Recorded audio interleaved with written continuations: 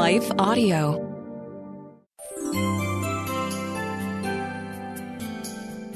Coming up on Encouragement for You, Financial Authority Russ Crosson on leaving a legacy, and Dr. Frank Minirth talks about overcoming depression. Welcome to the Encouragement for You podcast, brought to you by Encouragement Communications in association with the Salem Web Network and is part of the Life Audio Faith Toolkit series. For more inspirational, faith-affirming podcasts, visit lifeaudio.com. In just a moment, your host, Don Hawkins, will introduce today's episode.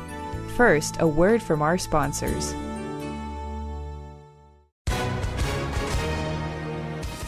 Hi, everyone. If you've been injured in an accident that was not your fault, listen up. We have legal professionals standing by to answer your questions for free. Call now and find out if you have a case and how much it's potentially worth. Call 800-497-4410. I'm here with spokesman John Wolf. So, John, tell everyone listening who should call right now. Well, Maria, first off, thank you for having me here. It's always nice to answer the listeners' questions. Now, as far as who should call in, anyone who's been injured in an accident and think you deserve compensation, give us a call right now. 800-497-4410. You'll find out if you have a case and how much it's potentially worth. Thanks, John. You heard it, folks. Take advantage of this opportunity and call now. 800-497-4410. Advertisement sponsored by Legal Help Center. May not be available in all states.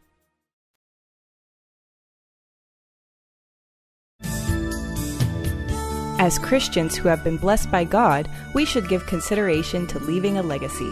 Executive Vice President and Chief Mission Officer of the Ronald Blue Trust and author of the book A Life Well Spent, shares insights with host Don Hawkins on our eternal legacy and storing up treasures in heaven. I'm Don Hawkins, and in today's first segment, I'm joined by Russ Crosson, author of the book A Life Well Spent. Talk to us about what your passion was when you first wrote this book, Russ. Well, Don, thanks for asking. Obviously being in the financial services profession as I am, I work with people around money issues, tax planning, investment planning, estate planning, but began to realize that the purpose for doing all that financial planning is really to try to buy some time and balance our lives so we don't get to the end of our lives and have any regrets. Money is simply a tool, and we can either use it to help buy time to impact people, first and foremost our families, or we can let money get crosswise in our lives and take away that time that we need to invest in our kids primarily. And a lot of us are really locked in living to somehow either make it from paycheck to paycheck or to amass as much as we can, and sometimes with the eye to spending as much of it as we can, and sometimes with the idea of leaving as much in our estate as we can.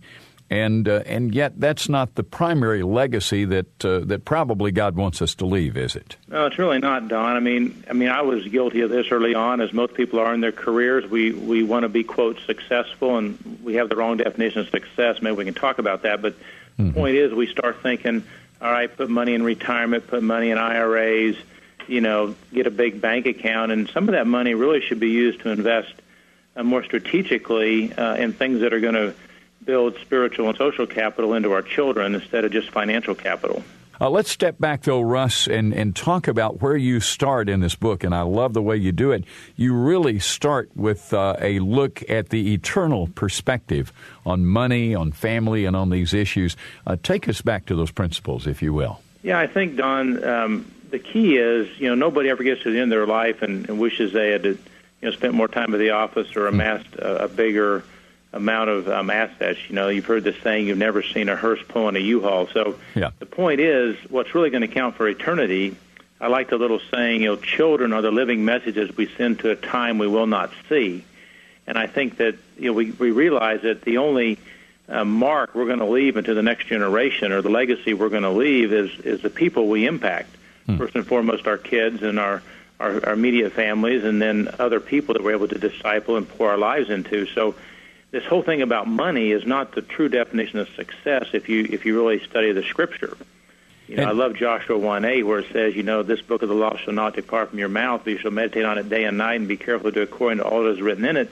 then your way will be prosperous, and everything you do will have success. Well, most people read that verse and think, okay, I'm going to have money, because they define success as money. In reality, success is being obedient to God and focusing on what He says is important. Yeah, and that verse, I think, is so critical, that passage in Joshua 1, Russ. The only place I've found where you find the two concepts of prosperity and success put together, and it's so radically different from even what a lot of Christians are saying today, because you even have Christians today who are claiming to represent biblical teaching and to say that if God loves you and if you have favor with God, you'll be very prosperous with a lot of money, and that will be the definition of success. You have selected two words, both of which begin with P, that I've always been able to remember this little device, and just looking back over the book A Life Well Spent, was reminded of how memorable this is, and I don't want to steal your thunder, so you give us those two words and tell us why we have to look more at one than the other. Well, those two words, and I was going to entitle the book these, but people think that posterity is your rear end, so that's why I didn't title the book that, but it's posterity, which is another word for legacy or the generations that come after us, right, versus prosperity. Mm-hmm. Prosperity are all the trappings and the things that wealth can buy us, and unfortunately, we've got the two mixed up. We think that that's the key legacy we want to leave, is amassing prosperity, when in reality we see in Psalm 49 that everything we amass is going to be destroyed. It's not going to carry on. You know, we buy buildings, we name stuff after ourselves, but it's not going to last. The only thing that's going to last is posterity, or people, the generations that come after us. So we can either focus on posterity and have an eternal legacy, or we can focus on the temporalness of prosperity. You know, I'm teaching the Sermon on the Mount in one of the classes now, and in that, Jesus, of course, in chapter 7 of Matthew, talks about not laying up treasures on the earth where moth and rust corrupts and where thieves break in and steal, instead laying up treasure in heaven where those things don't happen. And then he says, where your treasure is, there will your heart be also. I can't think of any way, Russ, that we can, by amassing things, lay up treasures in heaven. But it seems like if we invest our lives, our time, our talents, our energies in our children, our grandchildren, the people that we disciple, that we mentor, the people that we work with, that's going to bring reward from God and ultimately treasure in heaven. That's definitely the case, and I love that passage that you just mentioned in Matthew 6 about the fact that most people are backing into heaven, unfortunately. They've got their eyes on their stuff here. Yeah. And the problem with the more stuff we amass is we focus here rather than on eternity. That's one of the beautiful things about giving, is it's the antidote to that. It helps us, if we're giving and we're being generous with our money, we're focusing on what we're storing up in heaven. Are we in any way suggesting, Russ, that it is wrong to possess goods or wrong to earn money or make a living? No, Don, not at all. The whole issue is, it's the blessing of the Lord which makes rich, we read in Proverbs. So the point is, many people have been blessed with a lot of wealth, and it's those who have the most challenge to how to balance it. Yeah. In fact, is people who don't have a lot of wealth are really better off than they might realize, because they don't have the risk of ruining their children's provision drive or giving them too much, or some of these things. It's the people who have been blessed with a lot of the world's goods. The 1 Timothy 6:17-19 instruct those who are rich in this world's goods. That whole thing is the key thing. So the issue is, if I have been blessed with wealth, how do I handle it in such a way to not get crosswise with the things that are really important for the generations that come after me? As we talk about that passage, Russ, it strikes me that there were two categories of people, especially that Paul talked about there. One was those who would be rich, that is, those who wanted to be rich, the affluent wannabes, upwardly mobiles, people, and we see a lot of that in our world today. And then there's the category of those who are rich, and Paul had some words of instruction for both of those. Maybe we ought to work our way through those two and even talk about that great formula there, godliness plus contentment equals great gain. A lot of truth to unpack in that passage. Well, I think if you're one of those ones that seeks after money, you can never have enough. We go back to Ecclesiastes 5, we see that whole concept played out, and obviously back there in 1 Timothy that we're pierced with many a pang if we seek after wealth. So that's not a good way to go. We should not make it our ambition, because ultimately it's the blessing of the Lord which makes rich. In other words, we have certain vocations and we work hard, and it's the Lord who gives us the ability to make wealth, it says in Deuteronomy. So it's really not up to us. We're to work hard at what God's called us to do, and in some cases, we'll have a lot of wealth, and that second instruction is for those that have the wealth. Yeah, as I think about it, I connect that would be rich to 1 John 2 as well. Love not the world, that passage where John talks about the things in the world, the lust of the flesh, the lust of the eyes, the pride of life. And I think most of us understand the lust of the flesh, but we sometimes zip right over the lust of the eyes. And I think, as a good friend of mine once said, that tends to be the desire to buy, to achieve, to acquire, to amass, to obtain more and more and more. I think it was John D. Rockefeller who was once asked, how much do you really want? And he said just a little bit more. Yeah, and I think, Don, that comes from a basic fundamental buying of the lie of the world, that's the true definition of success, and that somehow makes me worth something. And once we begin to understand that success has nothing to do with what I make or where I live or what I drive, but it has to do with my obedience to what God says in His Word, then it can help me not be so caught up in trying to accumulate to keep up with the Joneses. In other words, I could have 7 or 8 or 9 figures invested with Ronald Blue and Company, and have a great balance sheet and have the highest Dun & Bradstreet rating in 3 states, and ultimately not be laying up any treasures in heaven.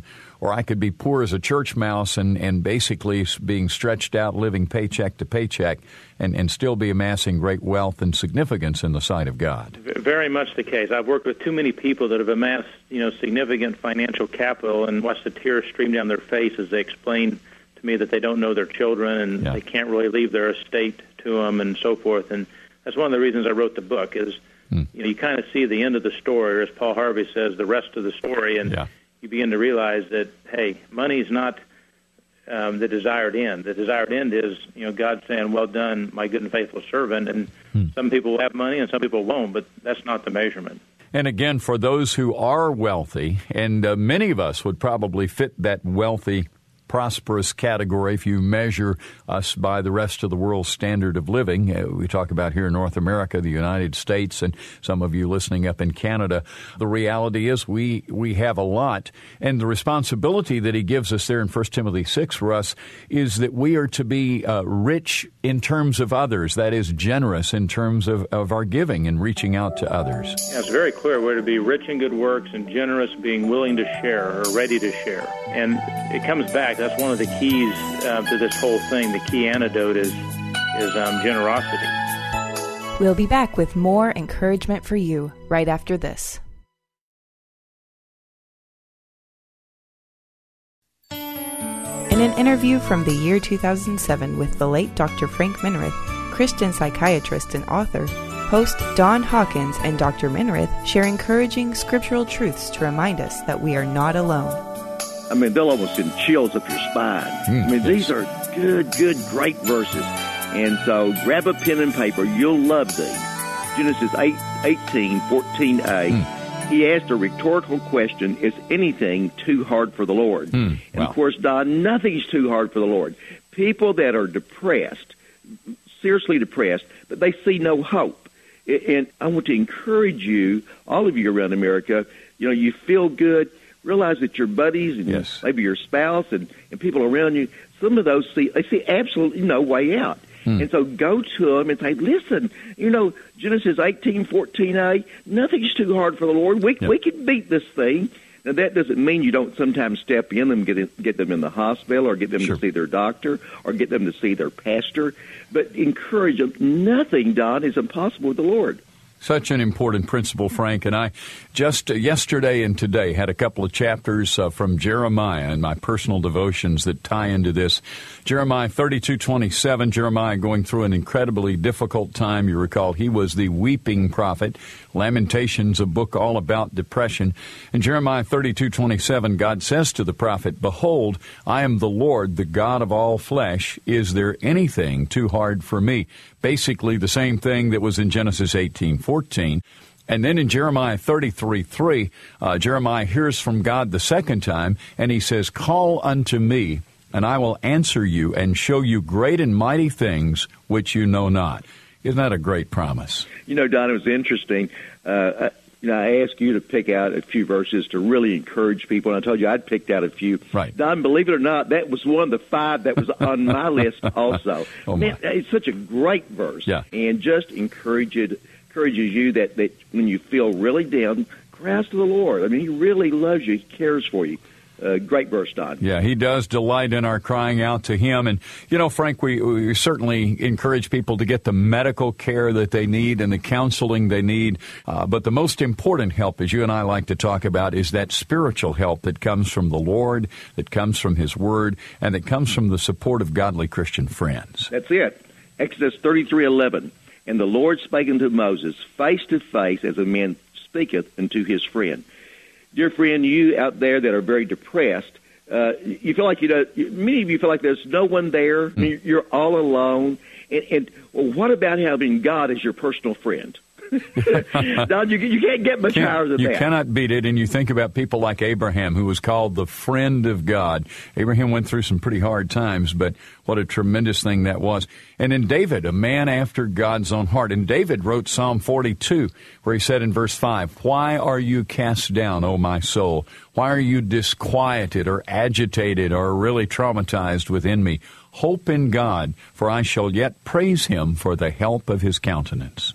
Now, let me divert here just a second. Okay. And it seems like I'm preaching to the friends, and I don't mean to do that, except I fear that many people that feel good, they have a hard time feeling the way these people feel. Yep. Now, can you imagine being blue and sad and down and feeling all alone and feeling like nobody cares and then feeling they will never get better? Yeah, that's how hopeless. People with major medical depression feel. And so that's why it's so important that you encourage them, that you step out, that sometimes you get them in the hospital. But you got to intervene, friend. I mean, they really feel desperate. And Frank, it is important to recognize when somebody close to us is really going through that depressed time, we need to intervene. We need to get involved in their life. Absolutely, Don.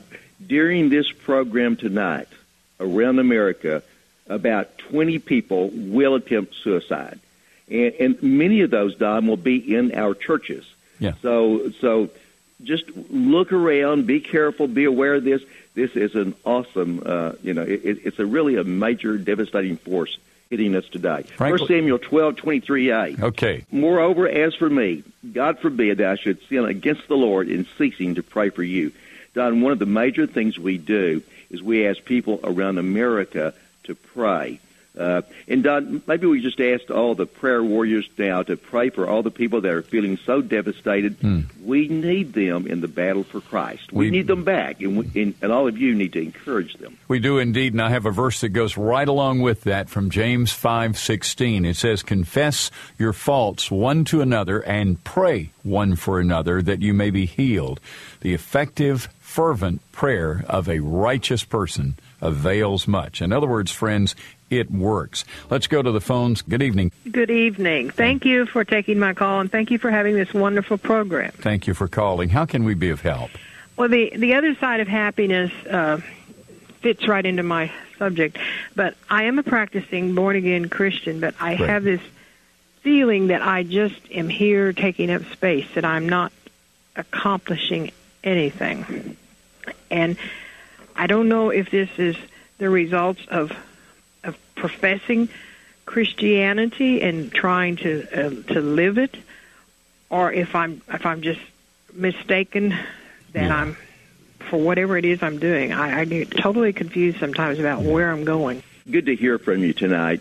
You're a very kind person, but you're totally misreading this thing. You realize that? Okay. Yeah, I mean, you just think about it. You're talking to thousands and thousands of people. Do you realize how you just encouraged them? Because they said, at last, a Christian who's honest. I mean, they feel like I feel. They feel sort of bad. They feel like they're not going anywhere. Do you realize what you just did refutes how you feel? Had you ever thought about that? No.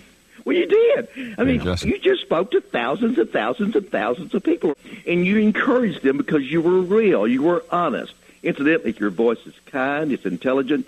I mean, you're feeling like you're doing nothing for Christ is just not accurate. I would really encourage you to work on getting very, very close to Christ. And then what we do will just come out of that. I mean, it's it's just automatic. So, but you're doing it, and I appreciate your call so much. Well, I am so glad that you're here.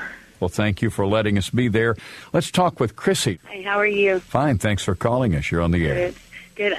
Okay, here's my question.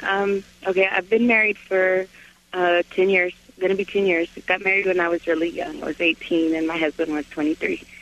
Anyways, we've got 3 children now, and we're pregnant with our 4th child. The thing that's going on now is he's bombarded by drinking. And it's just, I feel like it's tearing us apart. So my question now is, how do I know what God's telling me to do? Because I feel like it's throwing me into a depression. I don't want to do anything. I feel like I yell at my kids more than I should.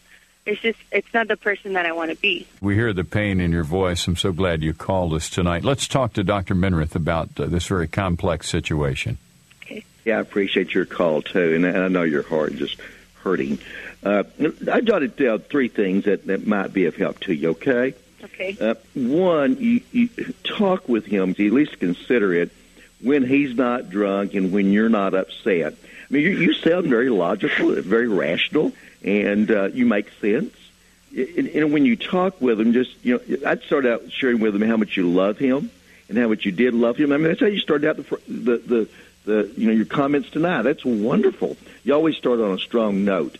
And then you might go to logic after that. And logic is that we do lose 100,000 people a year to alcohol. It gets their liver, it gets the pancreas, it gets, the esophagus, it gets their brain.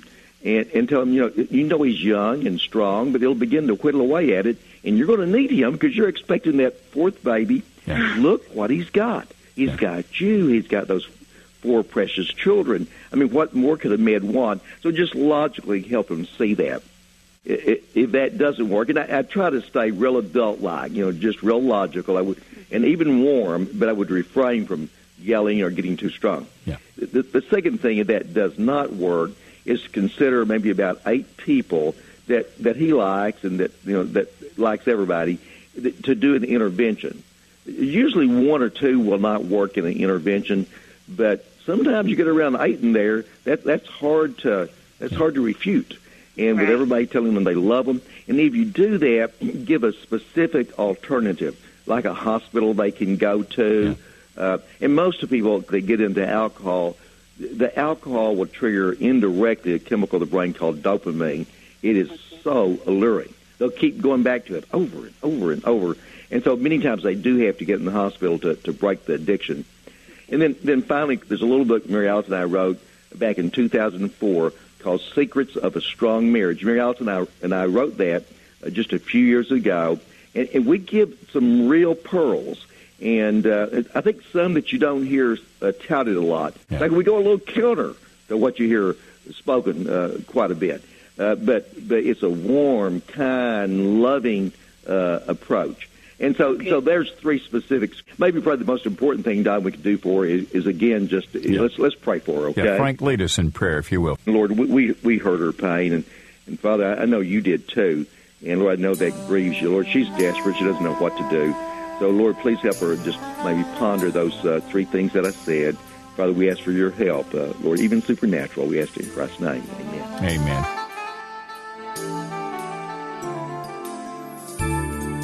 Thank you for listening to this episode of Encouragement for You with Dawn Hawkins, host of Encouragement Live Radio and author of over 25 books, including Never Give Up and Master Discipleship Today. You can find more about Dawn and his books at encouragementlive.org. Encouragement for You is a production of Encouragement Communications with the Salem Web Network and lifeaudio.com. Editing by Phil Giebers, production by Elizabeth Andrade. If you enjoyed what you heard today, we'd love for you to head over to your favorite podcast app and leave us a review. It really does help people find us. Let me take just a second to thank the team at Life Audio for their partnership with us on Encouragement for You. If you go to lifeaudio.com, you'll find dozens of other faith-centered podcasts in their network. They've got shows about prayer, Bible study, parenting, and more. Stay encouraged and join us next time for Encouragement for You. Often we believe our questions mean we don't have faith, but I believe Jesus loves our questions. Our questions are windows into heaven. I'm Caden Fabrizio, and on the Questions with Caden podcast, we ask and answer one question per episode as relevantly and biblically as possible. Questions about fear, anxiety, depression, addiction, and so much more. Don't worry, your questions, they're not going to scare Jesus, so ask away. Listen and subscribe now at lifeaudio.com or wherever you listen to podcasts.